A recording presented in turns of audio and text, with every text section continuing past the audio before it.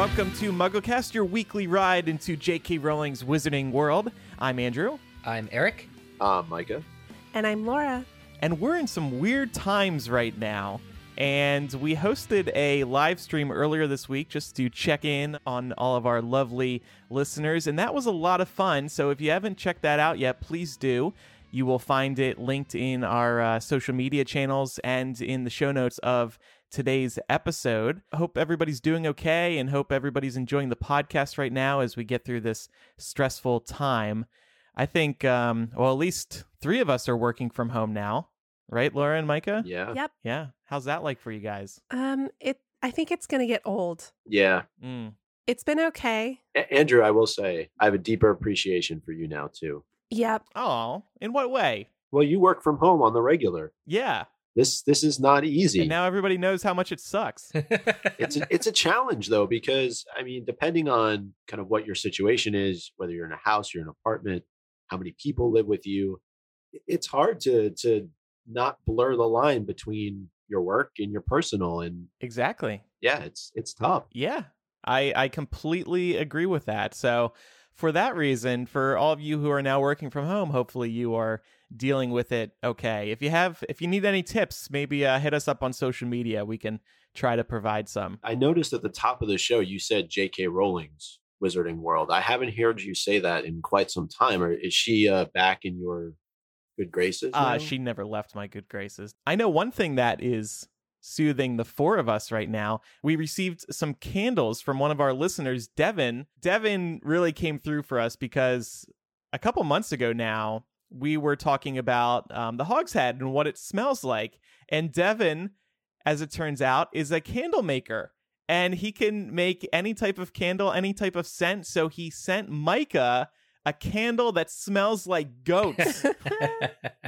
And it smells fantastic. By Really? the way. I just wanna let you know. Describe the smell for us. Well, let's do this right now. I have it right here. Yeah. It's not lit. It's almost like a minty type of smell. Maybe I got it wrong. Devin probably would be able to tell you exactly what's in it, but on the outside, it does have a picture of Aberforth and a screaming goat. Really? It has like a goat that is looking like it's in some sort of distress, and there's a lot of like effects around its head. Wow. But Aberforth is at least 6 feet away from the goat. Oh, So he is practicing social distancing. perfect. Please take a picture and send that to us immediately because I really need to see this label. So thank Do you want me to light the candle? I'll light the candle, too. Yeah, please. But we all got candles from Devin. Yeah, mine smells like butterbeer and it smells great. Yeah, mine smells like pumpkin juice. It smells really, really good.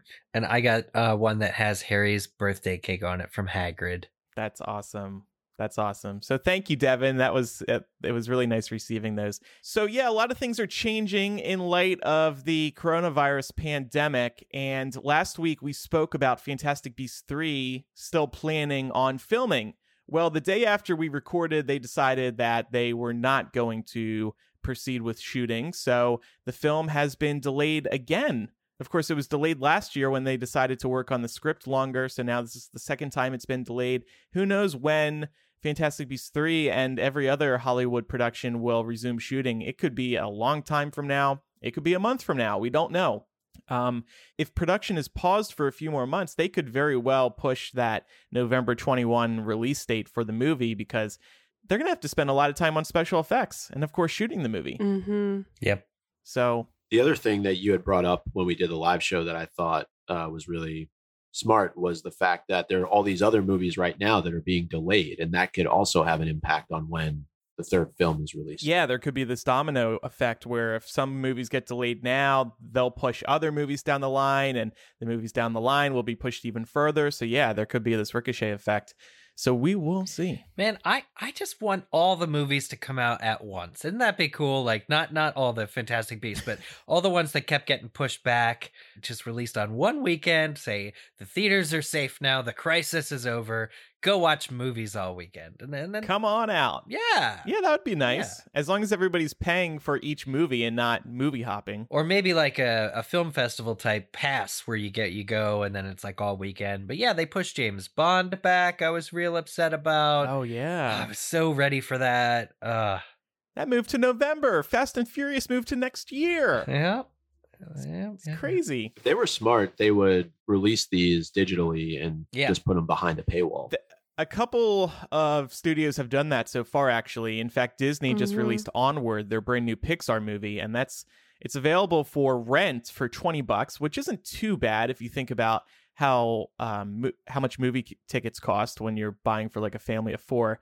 But it will also be on Disney Plus on April 3rd, and Universal released a few movies already, also rentable for $20. So yeah, some studios are taking that advice, Micah.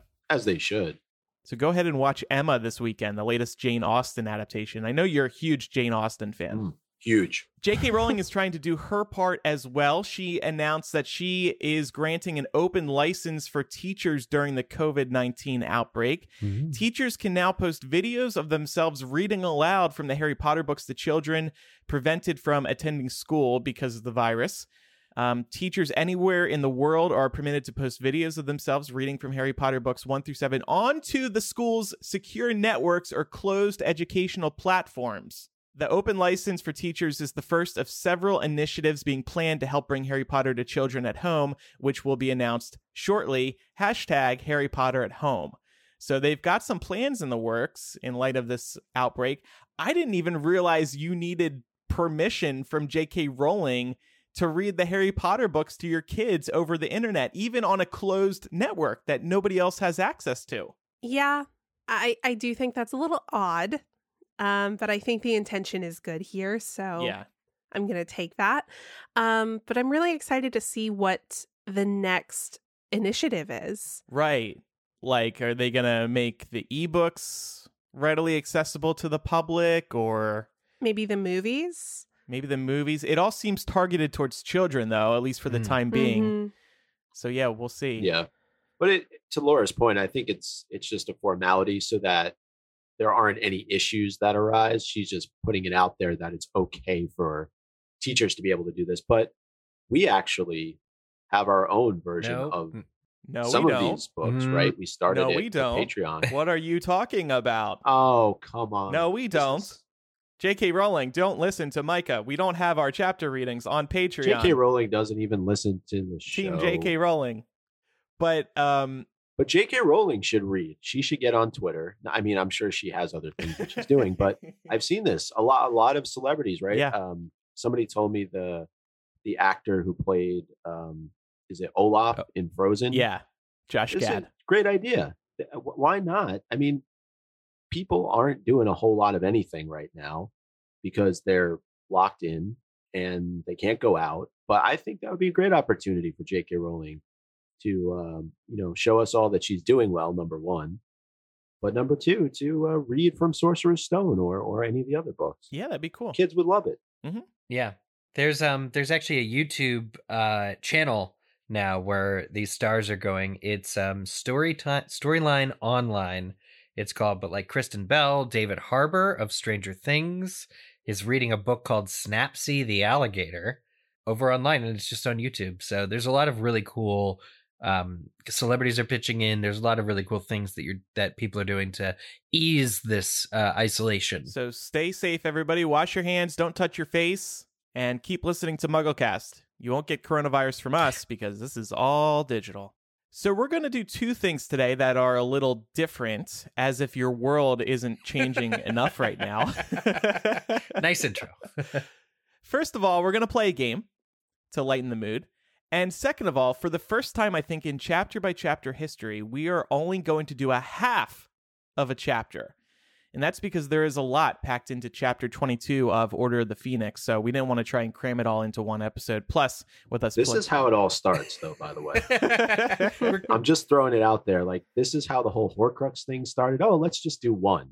Before you know it, we're going to be cutting chapters into 7 pieces. Well, that's okay. We've got some time to fill. And now Fantastic Beasts 3 isn't coming out till like November 2025. So we're all stuck at home. We're going to launch page by page here on MuggleCast. Each episode dedicated to a page of J.K. Rowling's We're talking about Wizarding paragraph 7 today. Yes. Sentence by sentence. Yeah. Word by Laura, you're going to need to connect the threads between words that show up on each of those pages in respective Oh books. my God. Please, no. No, the, a, it. It has to be like Harry or Got you. Something like No, that. no definite or indefinite articles. Actually, for April Fools, we should do like a page by page segment where we just Oh, spend an entire no. episode on a page of the book. But you just spoiled it. That'd be so fun, though, just trying to vamp for a half hour on a single page of a Harry Potter book. Anyway, so let's start with this game. All right. Many of you are probably familiar with Sporkle. This is a website where you can play all kinds of quizzes and unique games that you can't find elsewhere, I don't think. So we're going to play a Harry Potter name chain game. Can you name the Harry Potter fact based on the previous answer? There's 55 of these. Whoa. This is an 8-minute timer, but we're going to try to do 7 minutes because 7, and we're Harry Potter experts. So let's see how we do. Is everybody ready? You can see my screen? So how is this? The answers based on the previous answer? Do you know? Exactly. Yeah. Okay. As soon as you see this, you'll know how it works. You'll get it. All right. This is not like Heads Up, by the way. That was a lot of fun that we played Yes. on Wednesday. We all did terrible in our first round. No, the last one, I was going to say, you did really well in the last round, but that's because Laura and I, as Ravenclaws, were delivering such amazing Yeah. hints. I'll give you Yeah. guys credit. Sure. Takes 2 I to feel like tango. when playing Heads Up, I am far better as a hint giver Hmm. than a hint receiver. Yeah. Yeah. You were given some great hints. It's definitely two different muscles. Everybody be sure to watch that. That's a lot of fun, and that's available to everybody. All right, so here we go. Play quiz. The boy who lived. Harry Potter. Good. Is best friends with. Ron Weasley. Ron. Who ends up marrying. Ginny. Hermione. Oh. Ginny. Oh. No, Hermione. Oh my God, you scared me. Oh, wow. Victor. What kind of, wow. Victor. Ron and Ginny? Those Game of Thrones style. Who goes to the U-Ball with Victor. Yeah. Whose headmaster is. Karkaroff. Karkaroff. Who is interrogated and imprisoned by. Barty Crouch. Barty. Ooh. Whose son impersonates. Moody. Mad-Eye. Who dies while flying with. Mundungus. Mundungus. Who steals from the House of Black. Black.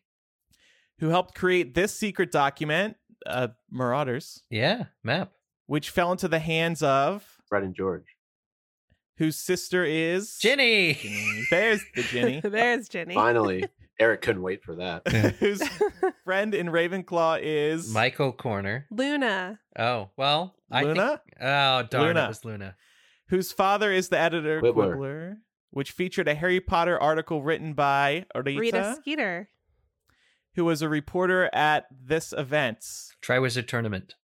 Triwizard Tournaments, which was hosted by Hogwarts, Hogwarts. Yeah. whose headmaster is Dumbledore. who is killed by Snape. Snape. Spoiler alert. who pretends he works for, Voldemort. whose loyal Animagus follower is Peter Pettigrew. Oh, I'm sorry. You said Nagini. You say Nagini. Who was discovered to be alive by this professor? The answer was Wormtail. Remus Lupin? Quirrell. Quirrell. Why would it? Nope. No, sorry. No, I was thinking Wormtail Yeah, was it's just- Wormtail. Go ahead. Lupin. Okay, Lupin was bitten by Greyback. Greyback. who also attacked this Weasley, Bill. Oh. who was married to Fleur, whose wedding is interrupted by the Patronus of Kingsley Shacklebolt. who at the time worked for this man. Fudge. Or no, Scrimgeour. Oh, yeah. Good one. Yeah. Who is the successor of Fudge. Fudge, who instituted himself at Hogwarts by means of this person. Ooh. Dolores Ooh. Umbridge. Umbridge. Boo. Who elects this person as head of her inquisitorial squad, Draco Malfoy. whose mother is, Narcissa. Narcissa. whose Death Eater sister is Bellatrix. Bellatrix. who tortures this student's parents, Neville. Neville. who gets tortured by this professor, Snape. Again? Yeah. No, I think it's somebody else. It's only once. No. Shoot. What are the brother and sister? Oh, Electo and Amicus. Caro. Yeah. The Caros. Caro? Maybe? Yeah. Okay. There we go. Amicus Caro. There you go. Who teaches this subject? Defense against Dark Arts. Which was taught by this professor in Harry's first year. Quirrell. Quirrell. I already had him. No. Mm-mm. No, I messed that up. That was my Who fault. meets Harry for the first time in this place? Oh, Oh, the Three Brooms? Leaky Cauldron. Leaky. Cauldron. Yeah. Leaky The Lake- Cauldron, That's in London. which lies at the entrance to Diagon Diagon Alley. Diagonally, in which lies this one's this Ollivander. this one man's wand shop, tongue twister, who gets rescued from Malfoy Manor by this house elf, Dobby. whose master was Lucius, who secretly gives Ginny Tom this Riddle's and diary. maybe just the diary, yeah, which hits this character on the head in the bathroom. Moaning Myrtle. Oh my god, can I spell it right? Wow. Myr- Watch, I wish. I hope M-R-Y? this. Oh my. M-Y-R. Help me! M-Y-R-T-L-E. Thank you. Whose bathroom lies. Chamber of Chamber of Secrets. Secrets. We have about 2 minutes left, which contains this creature Basilisk. who petrifies this Hufflepuff student. It's an Ernie. Oh, what? No, Justin Finch Fletchley. That's it. Who joins this secret organization, Dumbledore's Army. Army. whose meeting takes place in Room of Requirement. room- Good thing we're reading Order of the Phoenix. which is the home of this Horcrux. Diadem. Diadem. Whose location was revealed to Tom Riddle by... Grey Lady. Ooh. Who was killed by... Bloody Baron. Bloody Baron. Who is the ghost of this house? Ravenclaw. Slytherin. Oh, fuck. Yes. Oh, no, it's Slytherin. Slytherin. It's the Slytherin. most recent answer. Slytherin. Whose head in the 7th book is... Slughorn. Oh, good times. Whose favorite Muggle-born student was... Lily. All right, and here comes the final one. Whose son is... Harry Potter. Harry Potter. Oh, tough one. That's the only one you get twice. All right, so we did that in about a little under 6 minutes. Good job, guys. Yeah. Wow. We got 100% average score on Sporkle for this quiz, 49%. Oh. Come Sporkle on. wasn't ready for us. Sporkle's like, wow, some Harry Potter podcasters just play. They sure know their stuff. All right, that was fun. And we'll put a link to that quiz in the show notes if anybody else wants to try that themselves. All right, well, before we move on to chapter by chapter, we do have a quick word from one of my favorite sponsors, Third Love. I've been wearing Third Love's bras for over a year at this point. Third Love's bras are designed to fit you, not the other way around. They have over 80 sizes, but know that the only size that matters is yours. I stand by these bras because they are seriously the most comfortable ones I've ever worn. I was pretty amazed when I took their Fit Finder quiz online and subsequently received the best fitting bra I've ever had. They have straps that don't slip and tagless labels, so no itching. My favorite part are the lightweight, super thin memory foam cups that mold to your shape. And if you need help figuring out your size, they have a team of fit stylists available via chat and email dedicated to helping you find your perfect fit. And if you don't love it, every customer has 60 days to wear it, wash it, and put it to the test. Then return it for free, and Third Love will wash it and donate it to a person in need. Third Love knows there's a perfect bra for everyone, so right now they're offering our listeners 15% off your first order. Go to thirdlove.com/mugglecast to find your perfect fitting bra and get 15% off your first purchase. That's thirdlove.com/mugglecast for 15% off today. Okay, it's time for chapter by chapter, and this week we are discussing the first half of Order of the Phoenix, chapter 22. And we will start, as always, with our 7-word summary. Here's a question. Do we do 4-word summary because it's half a chapter? I guess so. No. And then next week, because we're going to collect these at the end, right? And have the chapter art with the 7-word summary. So unless we want to have 2 7-word summaries, we should split this in half. No. Okay. Well, but then... Are you going to give half an MVP and half a name the chapter? Well, okay. So then let's say in advance, is this 7-word summary a summary for the whole chapter or just for the part that we're covering? I think just part 1. Yeah. Yes. Just part 1, because I didn't read the rest of the chapter. Yeah, Okay. I also stopped Yeah. halfway through the chapter. Yeah. So Eric, you were the one that gave direction here. No, it's true. So- I really felt like there was a lot of stuff in the first half, and the second half has all those departments at the hospital, like all crazy stuff going on. So it was me. I was like, hey, I caused this mess. Apologies to everybody. Yep. Or we can screw with them, Eric, and we can make this about the entire chapter, and we can watch them screw up and get lost. That's Well, their fault. I think Laura and I have a pretty good idea what happened. Well, yeah. well, all right, So- fine. I have read this book at least once. All right, part one. Go ahead, whenever you're ready. Arthur. Survives. By Receiving Care. From. portraits. Yay! Yeah. That was a quick one. We did good. All right, so yeah, there is a lot that happens in the first half of this chapter. Definitely. And it's no surprise, I guess, that the chapter starts with Harry kind of panicking after what he has seen or encountered or done. But we'll remember at the end of the previous chapter, it was Neville that went and ran and got Professor McGonagall. And thankfully, Professor McGonagall is, ready for action. She says, we are going to see the headmaster. But when they go to Dumbledore's office and the password is Fizzing Whizbee, I'm going to take issue with the complexity requirements of Dumbledore's password. Does he want everybody to guess it? And that's not really secure, is it? It does seem a little surprising. And just a password, just a verbal password, is very antiquated anyway. Ooh, he should be doing two-factor authentication. That's right. Yeah, fingerprint, Face ID, Andrew, two-factor. you know what that sounds like to me? A security nightmare. Starting to sound like a security nightmare. Security nightmare. Get two-factor, Dumbledore. There should be additional layers of security. This is a scary time right now. Yeah. Yeah, like even if somebody gave the password and then Dumbledore's wand lit up and projected on the wall and showed a video of who was downstairs, so he could be like, "Oh yes, let Minerva up." Yes. Or, Where's his "Oh Nest no, Cam?" not Umbridge." Yeah. Or maybe it's simply that Dumbledore knows he could kick anybody's butt. Well, that's So he's they got can quite just an try. They can just try to come up to his office and see how that goes for you. his ego, man. He's just like, yeah, come what may, or maybe it's that the gargoyle is so loud when it turns that he'll hear them coming a mile Yeah. away. Get a little warning. Although Time to I don't think so, because maybe they do. Because it's only when McGonagall knocks on the door that they quiet down. So I don't think they can Oh. hear the gargoyle. Oh, that's true. They were partying so loudly up in there. I know.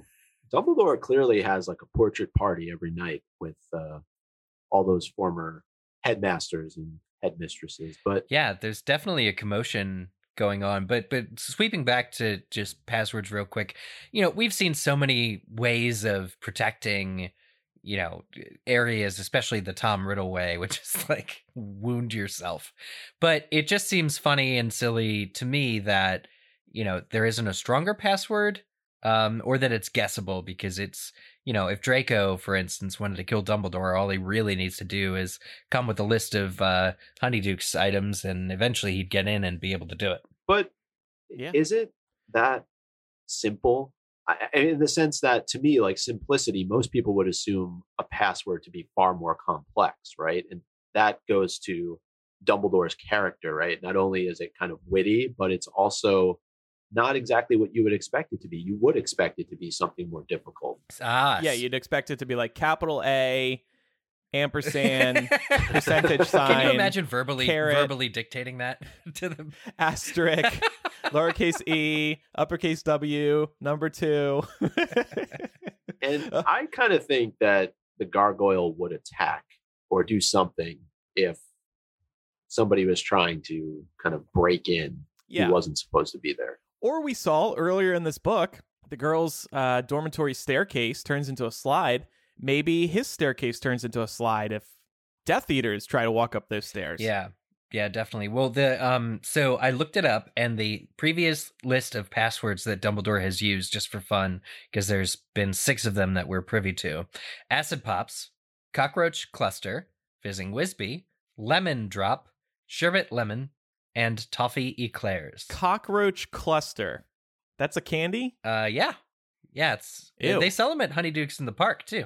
In the He just wanted one particular part of that candy in a password. Wow. The cluster, right? Cluster, yeah. Yeah, but yeah, the portraits, they are having a grand old time, aren't they? Yeah, it seems like we learned in the scene that Harry does walk in on a party of sorts, and Dumbledore hangs out with all these portraits every night, perhaps. I mean, they're all sitting there anyway, and he's there every night, so why shouldn't they all converse? And if you think about it, these are the headmasters of Hogwarts over hundreds of years. They must all have an incredible amount of knowledge that they can share with one another. So maybe these parties are just them exchanging information. Yeah, definitely. And I think, it's a good way of, I think Dumbledore uses them as, to an extension of his thoughts to like converse, to say things out in the open. Right. With these former headmasters. But I think that'll be something that we talk about through the rest of this discussion too, is how much knowledge do those portraits have? Are they able to retain the knowledge of conversation, and how much do they give in return? Like, is somebody from the 1700s able to say to Dumbledore, wow, we had this problem at Hogwarts when I was headmaster, and here's how we, fixed it? Or is it a little bit more of a surface level kind of thing? I think the impression that we've been given from J.K. Rowling is it is their personality. I don't know if she's ever addressed the knowledge. I would think they're able to share most of their memories. Because their memories do, in part, define their personality. Yeah, I think that she's definitely revealed in an interview or called them imprints or shadows. They're merely, she kind of downplayed how much of their actual person was in it, specifically when talking about Dumbledore, because somebody said to her, oh, but now Dumbledore's portrait's up there. You can, just go ask him anything and it'd be just like talking to Dumbledore. And I think in Cursed Child, she wrote, she kind of solves that a little bit, or maybe goes back on it a little bit with how Harry is able to talk to Dumbledore. She does say on Potter No More that these portraits would not be capable of having a particularly in-depth discussion about more complex aspects of their lives. They are literally and metaphorically two-dimensional. They are only representations of the living subjects as seen by the artist. I don't know, though. What could they be talking about every night in Dumbledore's office if they don't have much depth to them? Yeah. Did you see what Fox did today? Well, it does seem like throughout this chapter, I mean, or at least this portion of the chapter, they're all very interested in like the hot goss. Like they're all like pretending to sleep, but they're really listening and like peeking through like their eyelids a little bit. So I could see it very much being like surface level conversation or bickering with each other, because they all seem really they seem to have a propensity for doing that too. It's like one of them says or does something and the rest of them erupt in response to that thing. Yeah, that's going to be really annoying though, by the way, if you're trying to work. Like, think of all the important things Dumbledore is trying to solve for, and he's got 50 different people just yelling at each other. I wonder if he can just put them on silent or do something. Do not disturb mode. Maybe. But I do think that after becoming portraits, these individuals that are inside the portraits can probably retain memory. Right? I mean, we see as much from the fat lady. She knows who the students are. She's constantly tracking, because only Gryffindors can get in. So she kind of is keeping an eye on who's who. She's learning the new students every year. I feel like by now, surely the oldest of the portraits would be basically a real person insofar as, just experiences would build them up. So I think that even if they were just an artist rendering at first, they're more now, and there's more to that in just a moment. Yeah. But one thing though, too, and I apologize, Laura, if you have this later on in connecting the threads, but if you go back to Prisoner of Azkaban, that's really where I felt we got introduced to portraits' importance in terms of, and the ability to shift between, right? We see it with the fat lady when she's attacked at Gryffindor Tower by Sirius. And then Sir Cadogan. Yeah, and I love that connection because, when we see it in Prisoner of Azkaban, a lot of the sort of like portrait moments that we get are more comical. Whereas here we actually see the portraits being very useful. And, really the only reason that Arthur Weasley lives. Right. Yeah. Definitely. So we'll talk more on the portraits in just a sec. But I had to ask, as soon as McGonagall and Harry come into Dumbledore's office, Dumbledore says, "Oh, it's you, Professor." And he doesn't really say like, "Oh, Harry's here," or "Oh, hello, Harry." And it really kind of reminded me of the barrier that Dumbledore has had to put up to really ignore Harry's pain all year. It seems like he's gone so far that he's not even going to say, "Oh, hello, Harry," or acknowledge his plea. Like he's gone the other end of the extreme of ignoring him, that he really won't call him out. And we see this, Harry's telling his whole story and Dumbledore's really not even looking at him, not once. Well, Dumbledore's having a party with the portraits, and McGonagall comes in, and it's like, "Oh, McGonagall, come on, join the fun. You're going to be headmaster one day anyway, so you should be a part of this." And then, oh, there's the buzzkill, Harry Potter. My scar hurts. He doesn't even. Umbridge hates me. How about Ron? Poor Ron doesn't even get acknowledged. He doesn't even get a. Dumbledore is pretty far gone. But I think this goes to the point of what is wrong with Dumbledore right now from the standpoint of not wanting to interact with Harry at all. It's beyond a level of disrespect. It's just from a reader's standpoint, I think there's a growing frustration that we all have now from Harry's standpoint with Dumbledore, because he's not even acknowledging him. He's not talking to him. It just doesn't seem like the level of hustle that you would expect when, a member of the Order of the Phoenix has been murdered. I mean, is there this need for a security check? Wouldn't you really, if you know that Arthur Weasley's on tonight at the shift of watching the door that's not supposed to be true. known about, do you really then need to go through 50 questions? He asks Harry how he sees it. Or how he saw the message. He chastises Harry for misunderstanding him, that it was actually a direct question meant exactly as he asked it. Silly Harry, of course.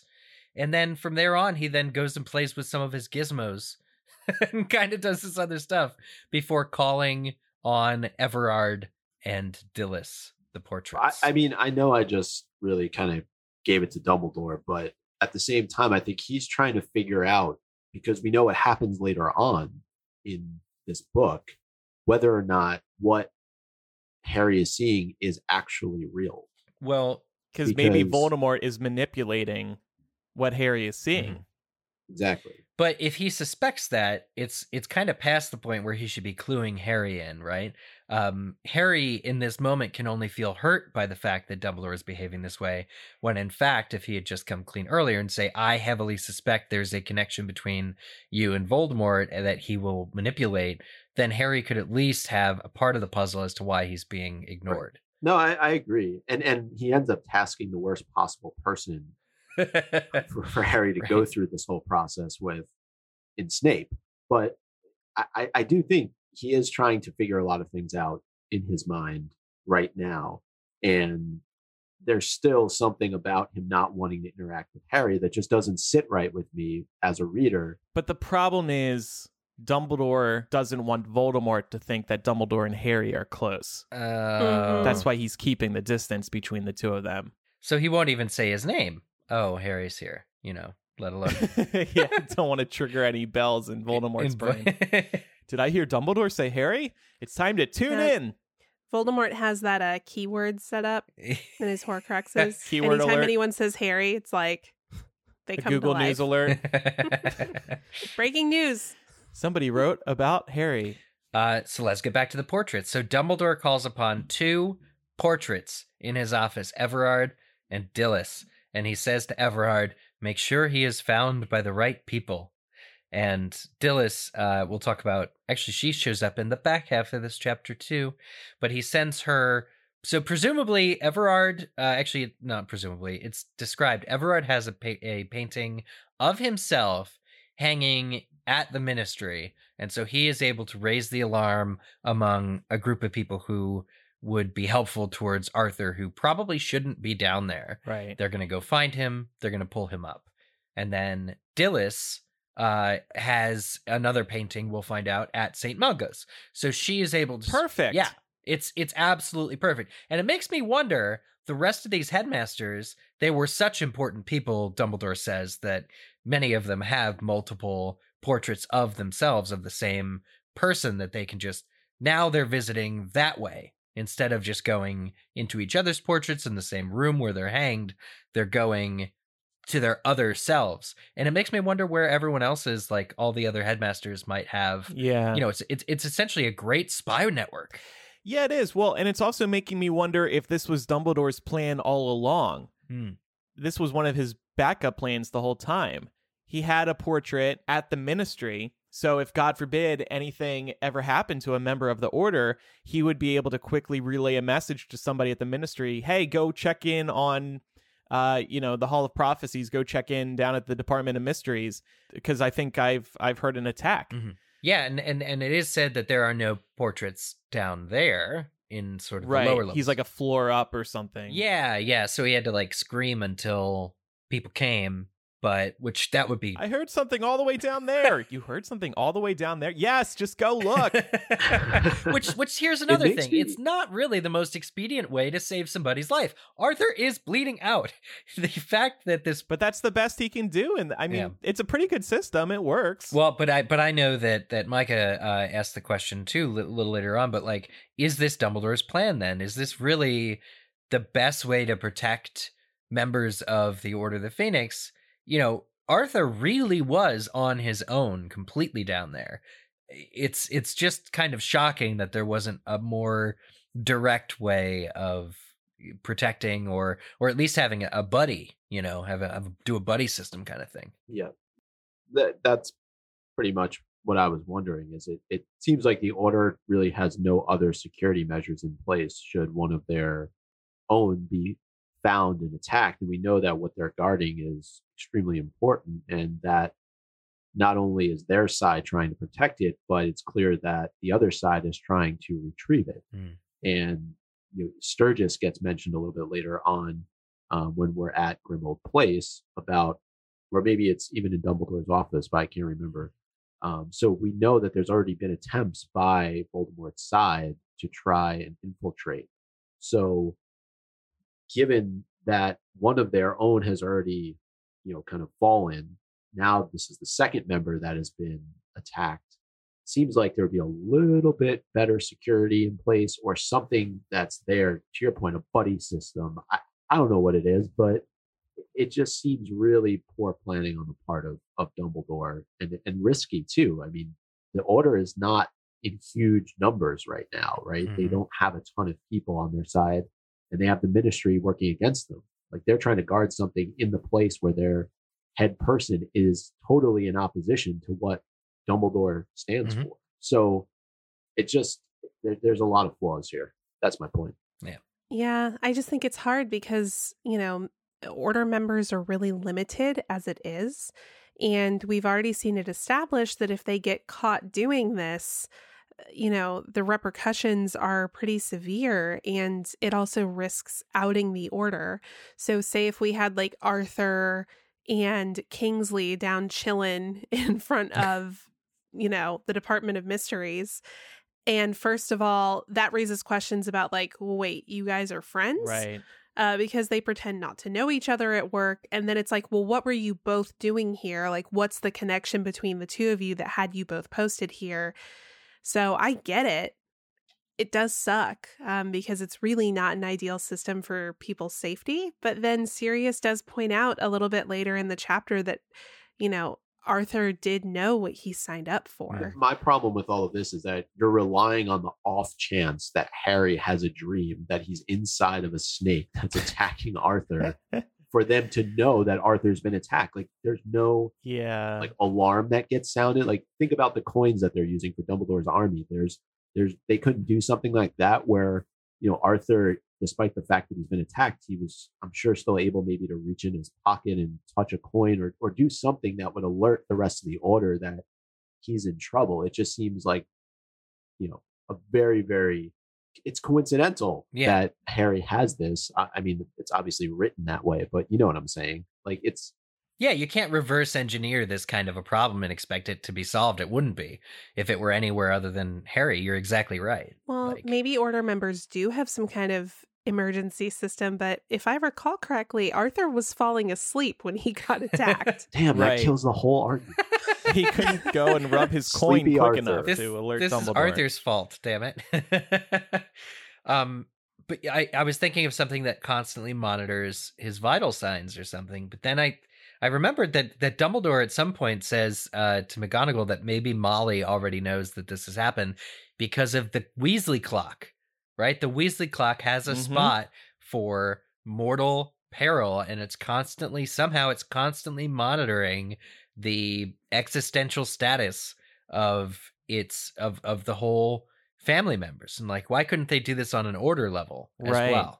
In Deathly Hallows, aren't they all pointing to mortal peril just because of the nature of the situation? Right. So it's not like it's a clear indication of exactly what has happened. But if just one of them is pointing to mortal peril in the middle of the night, that's probably something to grow concerned That's about. true. But like, does he expect? That's And fair. maybe it's brought up in your notes here, Eric, that does it chime ominously for mortal peril? Because this is in the middle of the night. Molly's not sitting there watching this, or maybe she is staying up watching the clock because her husband is down at the Department of Mysteries during an uncertain time like this in the middle of the night, protecting something for the Order. So I just wanted to go back a second because I feel like there could have been the chance that Everard's portrait was just passed by earlier on in this book when Harry was at the Ministry.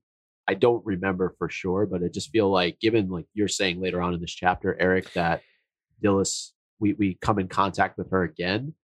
I wonder if that's just like a J.K. Rowling thing to just mention it in passing, and then obviously it comes full circle in this chapter. That's a pretty cool idea. Yeah, Dilys winks at Harry from across the rotunda. And I think with Phineas, he's tasked with going and talking with Sirius and making sure that it's okay for Harry, Ron, and Fred, George, Ginny to be able to go to Grimmauld Place. And one thing that he says, though, that just kind of piqued my interest was he said that Sirius has always had odd taste in house guests. And that got me thinking, like, who else has been to Grimmauld Place that Phineas would consider to be odd? I mean, James is a pureblood wizard, so I don't think that the Black family would have any issue with him showing up. Right. But I'm wondering, like, did Remus come over? Did he transform one time, maybe? Run around the house? Chase creature? he's definitely referring to the Marauders. Yeah, I think so. Yeah, but Pettigrew, maybe some lady friend. maybe. Phineas gets peer pressured into going to relay the message to Sirius, and Dumbledore starts reviewing an instrument. Nobody really understands what it's doing. It's spinning. It's making noises. And he pulls up a snake. He's talking to himself out loud, and he says, "But in essence divided." And we didn't really know what this meant, but J.K. Rowling did say later, post Deathly Hallows, in a web chat, that in this moment, Dumbledore learned of Nagini being a Horcrux and Harry's connection to Voldemort via Horcruxes. So this is just some classic writing from J.K. Rowling where we see Dumbledore have this major revelation, but it just gets kind of glossed over. It's kind of like Dumbledore's the twinkle in his eye moment. Yeah. There's just like this major realization, and none of us know the significance of it. Obviously, Dumbledore, as usual, isn't announcing what he just discovered. But in Bonus MuggleCast today, we will talk more about this instrument. It sounds like it's a pensieve, according to J.K. Rowling herself. Yeah.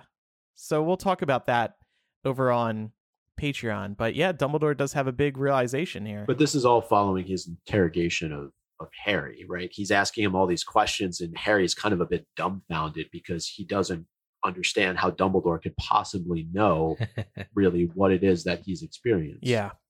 But he does, because that's Dumbledore. The other aspect of this is when he's grilling Harry, or once he's just finished, he leans over to Fawkes and is having Fawkes, I guess, kind of stand guard for them. it's a really interesting thing. He says to Fawkes that they need a warning. This made me think of the song Calling All Angels by Train. I need a sign to let me know she's here. You know, people don't like it when you sing, Andrew. I don't know if you saw that. But this was a brilliant review. connection, so I had to bring I it up. love it. Make the music I think it's connection in great. reverse. It's well done. Oh my gosh. Yeah, and then so this feather, like basically a feather appears in the middle of the office, and then Dumbledore says in explanation, it is Fawkes' warning. She must know you're out of your beds. Minerva, go head her off, tell her any story. So Fawkes is, I guess, clearly spying on Umbridge at this point. Yeah. Yeah. I can imagine Fox being like, oh crap, like I get Umbridge duty out of all of this. Like I'm this legendary bird. I work with Dumbledore, and I'm stuck right following this toad. No, thank you. Yeah, exactly. But it made me think though too, how is it that Umbridge knows that they're out of bed? Because What the hell? I think it's Mrs. Norris because they pass her. Oh, yeah. Yeah. Darn it, J.K. Rowling's so clever and sometimes. McGonagall tells Mrs. Norris basically to go F off. Yeah. Who probably goes to Filch, who goes to Umbridge. Mm-hmm. But if it is, I still think that this is McGonagall's situation to worry about, right? She's the head of Gryffindor. So if a couple of her students are out of bed, then it's her responsibility to deal with it, not Umbridge's. So Right. I was a little surprised, though, that Dumbledore sends McGonagall in this moment. Maybe that's the reason why. But why not have Fawkes try and derail her? Could you imagine what would happen if Umbridge came like face to face with this big flaming bird in the middle of like the Hogwarts hallway? She'd probably crap her pants, like, Yeah. and run the other way, or she'd go like, I don't know, but you know what I'm saying? Yeah. I also thought initially when Dumbledore said that he needed a warning, and this is because it's been a while since I've read this chapter, I thought Fawkes was basically going to like go from member to member of the Order and like let them know what has happened. Maybe that's the sign that something was wrong, but no, it's Umbridge duty. Yeah, I mean, if Fawkes can apparate and disapparate, which we're just saying is what's happening here now, he could presumably warn the other members of the Order right away. Dumbledore could give him a letter to carry or something, but it definitely, I think the problem is if Fawkes were to confront Umbridge directly, she would know that it was Dumbledore who was confronting her, right? Like that's true. It's the calling card. It's like a telltale sign. It's like Dumbledore sent his bird. So, but how does Fawkes know? Like that's my question. Like, or how do like Umbridge is just in her office, and like Fawkes is lurking outside the window, and like all the little kittens are like running inside because they're scared that there's this big ass flaming bird outside of the window. Like I don't know. Yeah. Like how is Fawkes able to essentially tail Umbridge and well, maybe like Dumbledore, Fawkes has other means of making himself invisible than wearing a cloak. Like he can just, in this chapter, Fawkes apparates and disapparates and also goes invisible. Yeah, and like transfers this feather across Hogwarts. So if Fawkes can do all these things, then I think he can easily track Umbridge. So is this something that a regular Phoenix could do, or is it because, like we're learning in Fantastic Beasts? I mean, here's the thing that is the real joy of reading these types of things in Order of the Phoenix, is because it could play a part in future Fantastic Beasts films with the Dumbledore and Phoenix connection. Like they're real tight in this chapter, and they can do weird, crazy magic. yeah, and I would say beasts, quote unquote, right? They factor in a lot to this chapter, whether you're talking about Nagini or talking about Fawkes. Mrs. Norris, not a beast necessarily, but still A beast. And then even Creature, right? So Yeah. In terms of means of communication, they all kind of play a role in this chapter as it relates to that. Absolutely.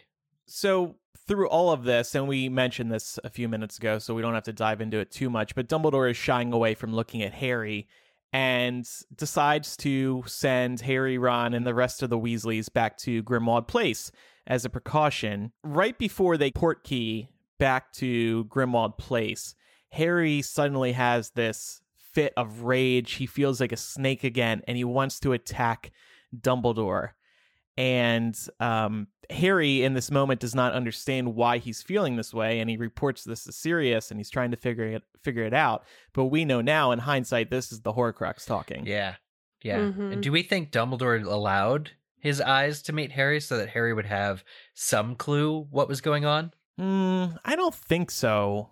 I think it would just be by accident. Yeah, they're all about to grab like the port key, and then Dumbledore's eyes kind of casually look over, and that's when Harry feels it. But it does have that effect of kind of giving Harry something to I wanted to say gnaw on, to think about. Chew on this, Harry, while you're at Grimmauld Place for a little while. Yeah, as if he doesn't have enough to be anxious about. He gets to think about the fact that he wanted to rip Dumbledore's face off in that moment. But I wonder, though, too, we talked Horcrux, but I do think there's part of him that enhances this moment because he is so frustrated and pissed off with how Dumbledore has been treating him since the end of last term, right? There's been no communication, no eye-to-eye contact minus this moment. It's just been complete, like isolation for Harry. And this is somebody that he's normally very close with. Yeah. And so I think that it escalates the situation for him. Well, and we definitely see in Deathly Hallows that being in close proximity to a Horcrux for an extended period of time will sort of exacerbate your emotional reactions to things. So that makes total sense here, but it does make me wonder, at any other point in the series where Harry has had an overreaction to something, is that the Horcrux? It's possible. I mean, but Harry has overreactions to like Snape being a you-know-what, or Umbridge or Draco, and those are all deserved, whether or not Harry is a Horcrux. But Sirius tries to downplay Harry's feelings in that moment before entering the portkey, and nobody does bring up to him, hey, maybe it could just be that you're mad at Dumbledore, you're mad that you haven't been able to see him, spend time with him, and you're mad that Dumbledore's ignoring you. Right. I completely agree with your point, Micah, but he doesn't consider that. Yeah. Who considers how Harry's feeling? And Harry hates portkeys so much because they're so uncomfortable. That feeling of being pulled behind your navel. Yeah. Your core. Harry didn't consider that either. Maybe that's why he wanted to kill Dumbledore in that moment. Not a portkey. No. And I just got to see you. I wanted to party with you in the portraits. Portrait party. I feel like when they land at Grimmauld Place, this is so easy to miss, but it's kind of a crucial moment. The book says, his feet hit the ground so hard that his knees buckled. The kettle clattered to the ground, and somewhere close at hand a voice said, back again, the blood traitor brats, is it true their father's dying, ... Out! Roared a second voice. So Sirius has commanded Kreacher to go away. Yeah, how do we feel about this? Like it's for me, right? This is what sets him free, or sort of begins the process of him, informing on the other side. In my mind, he's just telling him to get the bleep out of the room, right? Which I'm sure Kreacher has heard many times from Sirius, so over the years, right? Yeah. This is meant to be the linchpin. This is somehow meant to be more powerful, and this is what allows Kreacher to go visit Auntie Bellatrix. But you're right, it is kind of similar. Like, it doesn't necessarily hold up under scrutiny, as far as it being something so distinctive that Sirius says, unless I'm misremembering. But they try and call on Kreacher later for breakfast, and he's nowhere to be found. Right, he won't come.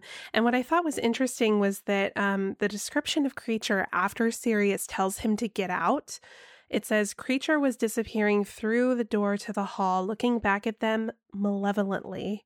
And I just feel like that's a very, very specific description there.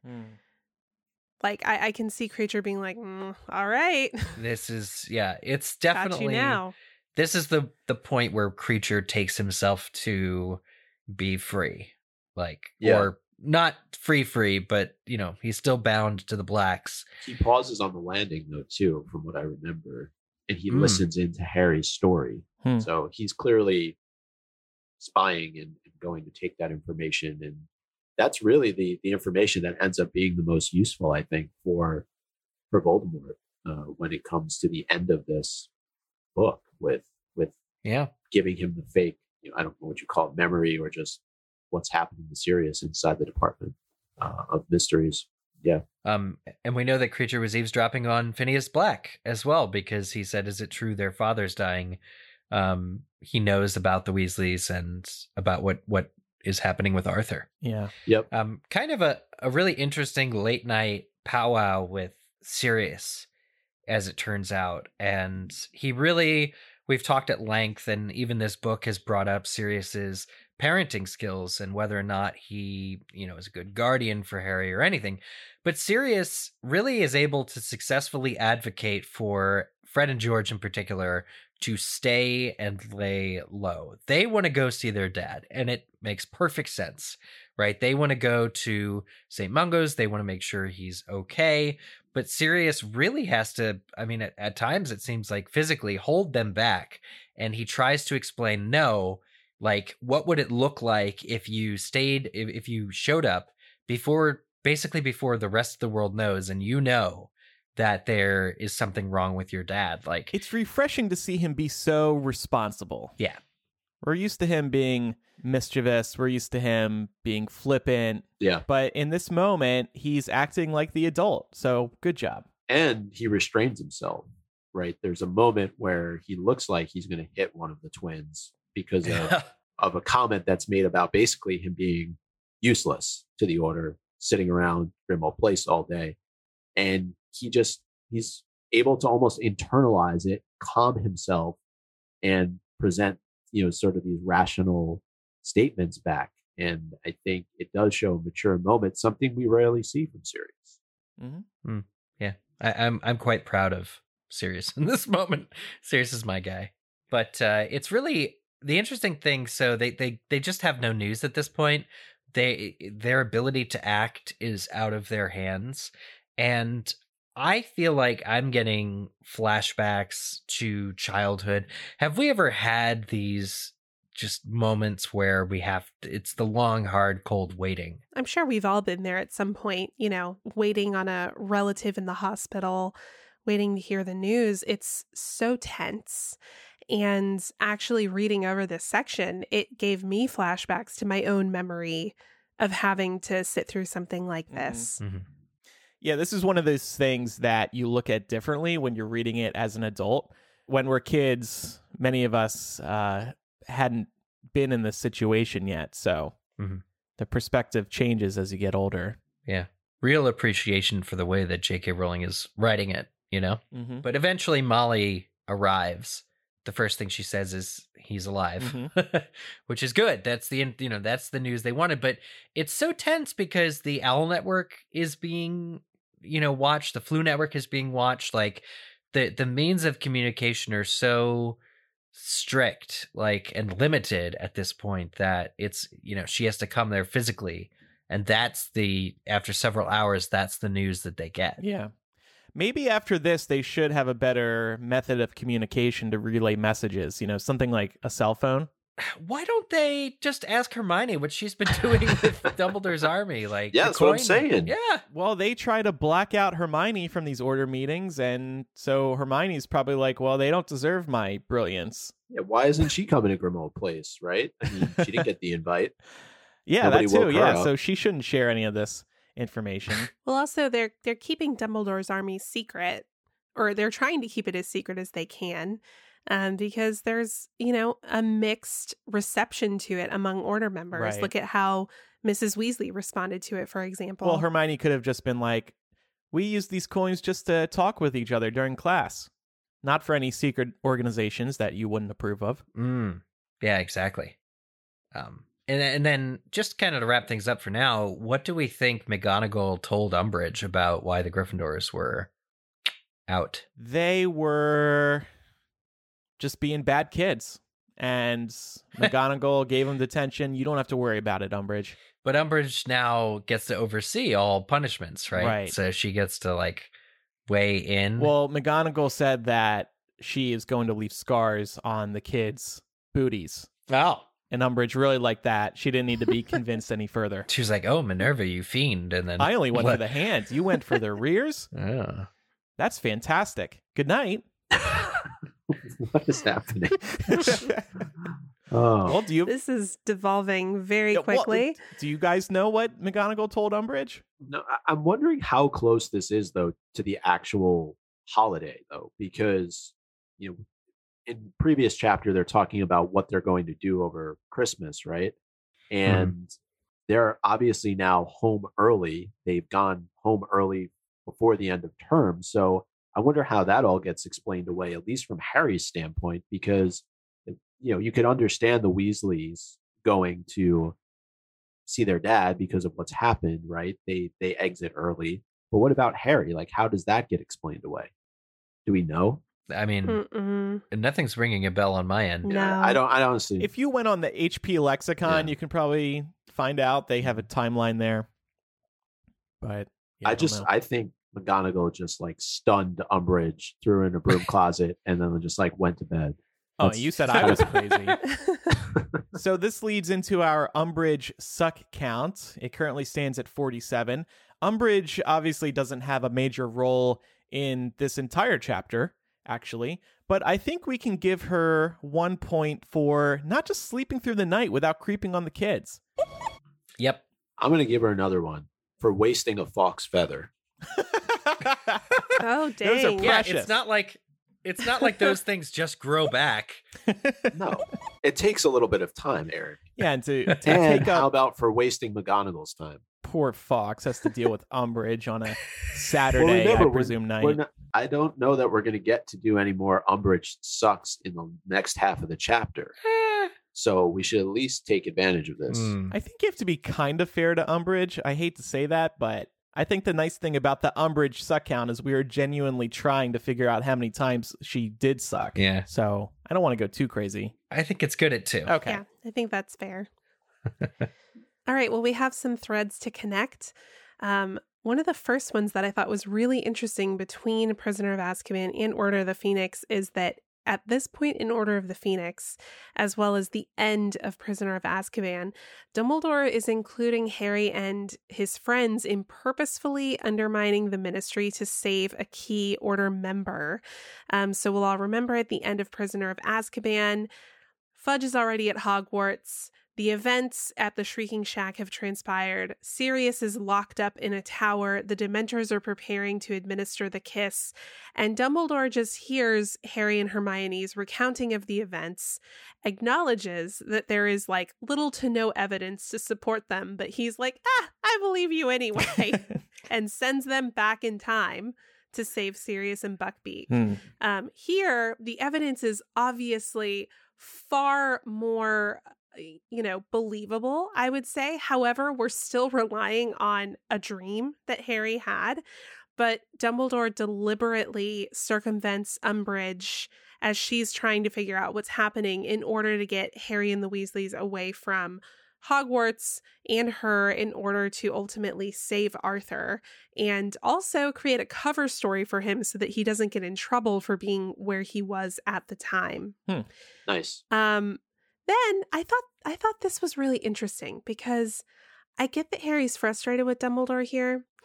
Dumbledore has a history throughout this series of not being terribly clear with his intentions.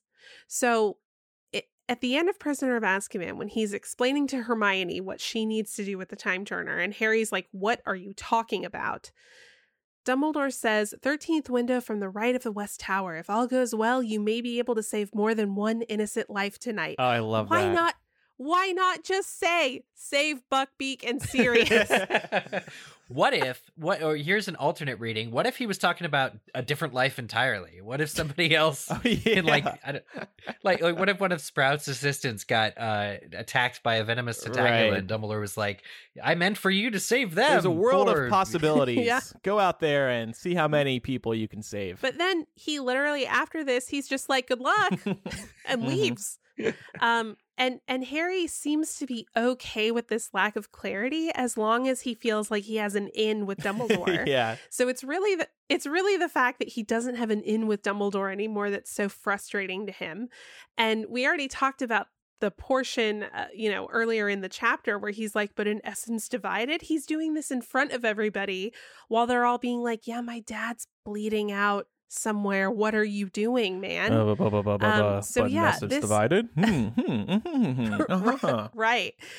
So actually, I would argue that Dumbledore has been doing this for a very long time, and Harry is only frustrated now because Dumbledore won't acknowledge his existence. And then this was a cool one. So there's a really interesting parallel, I think, between Snape and Kreacher. So at the end of Prisoner of Azkaban, Snape is really beside himself about Dumbledore seemingly taking Harry and Hermione's side. Dumbledore communicates that he wants to speak to Harry and Hermione alone to hear their recounting of the events. Snape goes off and is like, oh, come on, this is completely ridiculous. Sirius Black was showing that he was capable of being a killer when he was in school. Do you not remember when he tried to kill me, Dumbledore? And Dumbledore still pushes Snape out of the room so that Snape cannot be involved in this conversation. At the end of the book, following the events that allowed Sirius to escape, Snape is so frustrated by how everything played out that he just lets slip that Remus Lupin is a werewolf. And this results in Lupin having to resign his post at Hogwarts and also creates further employment difficulties for him down the road. So Snape in this way has betrayed a marauder. Well, Kreacher is, I would argue, more rudely banished from a dramatic interaction of everybody arriving at Grimmauld Place, and he's probably kind of wanting to be in on the action. Sirius yells at him to get out, and we know now that this is the moment where Kreacher interprets that he's been banished. Right. And this is what opens up the opportunity for him to sort of set into play the sequence of events that directly lead to Sirius's death. So he also betrays a marauder. Wow. Nice. Yeah, very interesting. All right, it's time for MVP of the week.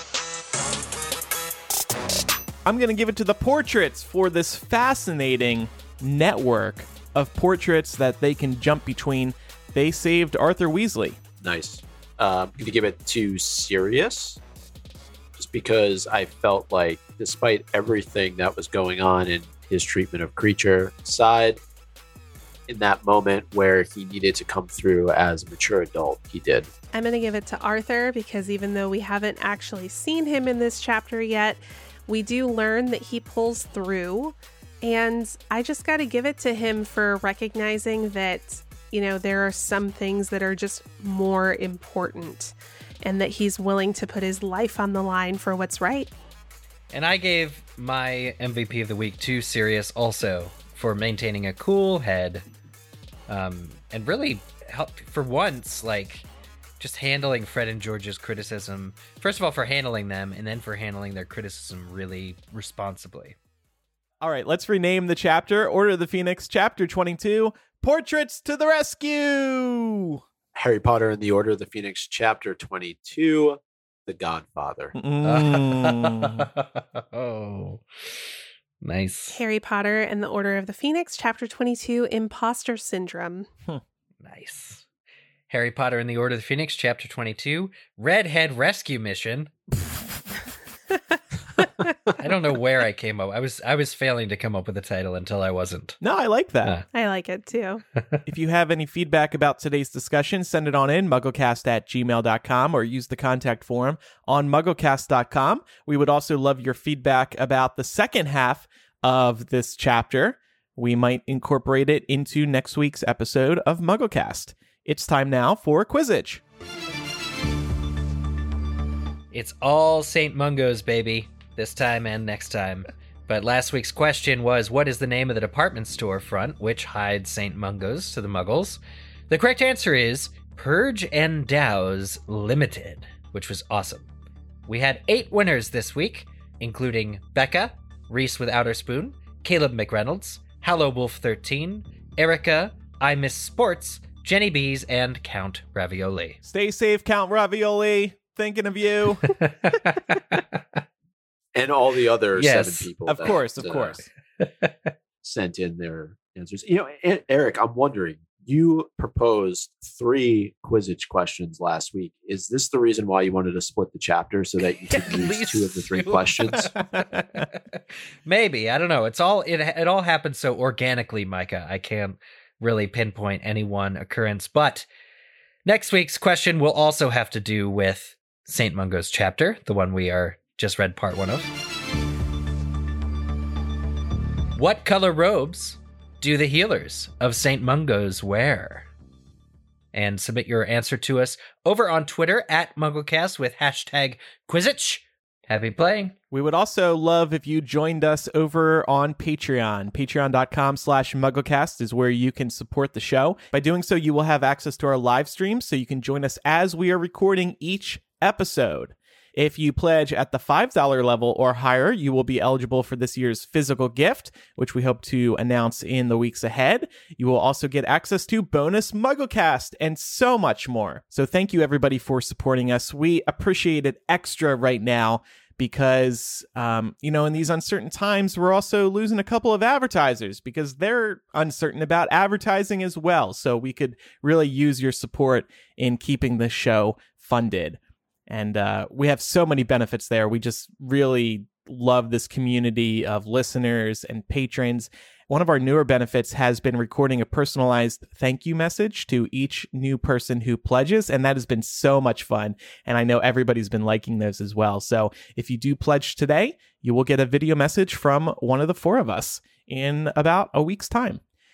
And I mentioned bonus MuggleCast coming up today. Like I mentioned, over on Patreon, we will be discussing the instrument in Dumbledore's office and what the hell that was and J.K. Rowling's comments on it. So stay tuned for that. Again, that will be available at patreon.com/MuggleCast. Thank you to everybody who supports us and everybody who listens. And like I said at the top of the show, we hope you're all doing well, and we hope that MuggleCast has been a source of comfort for you.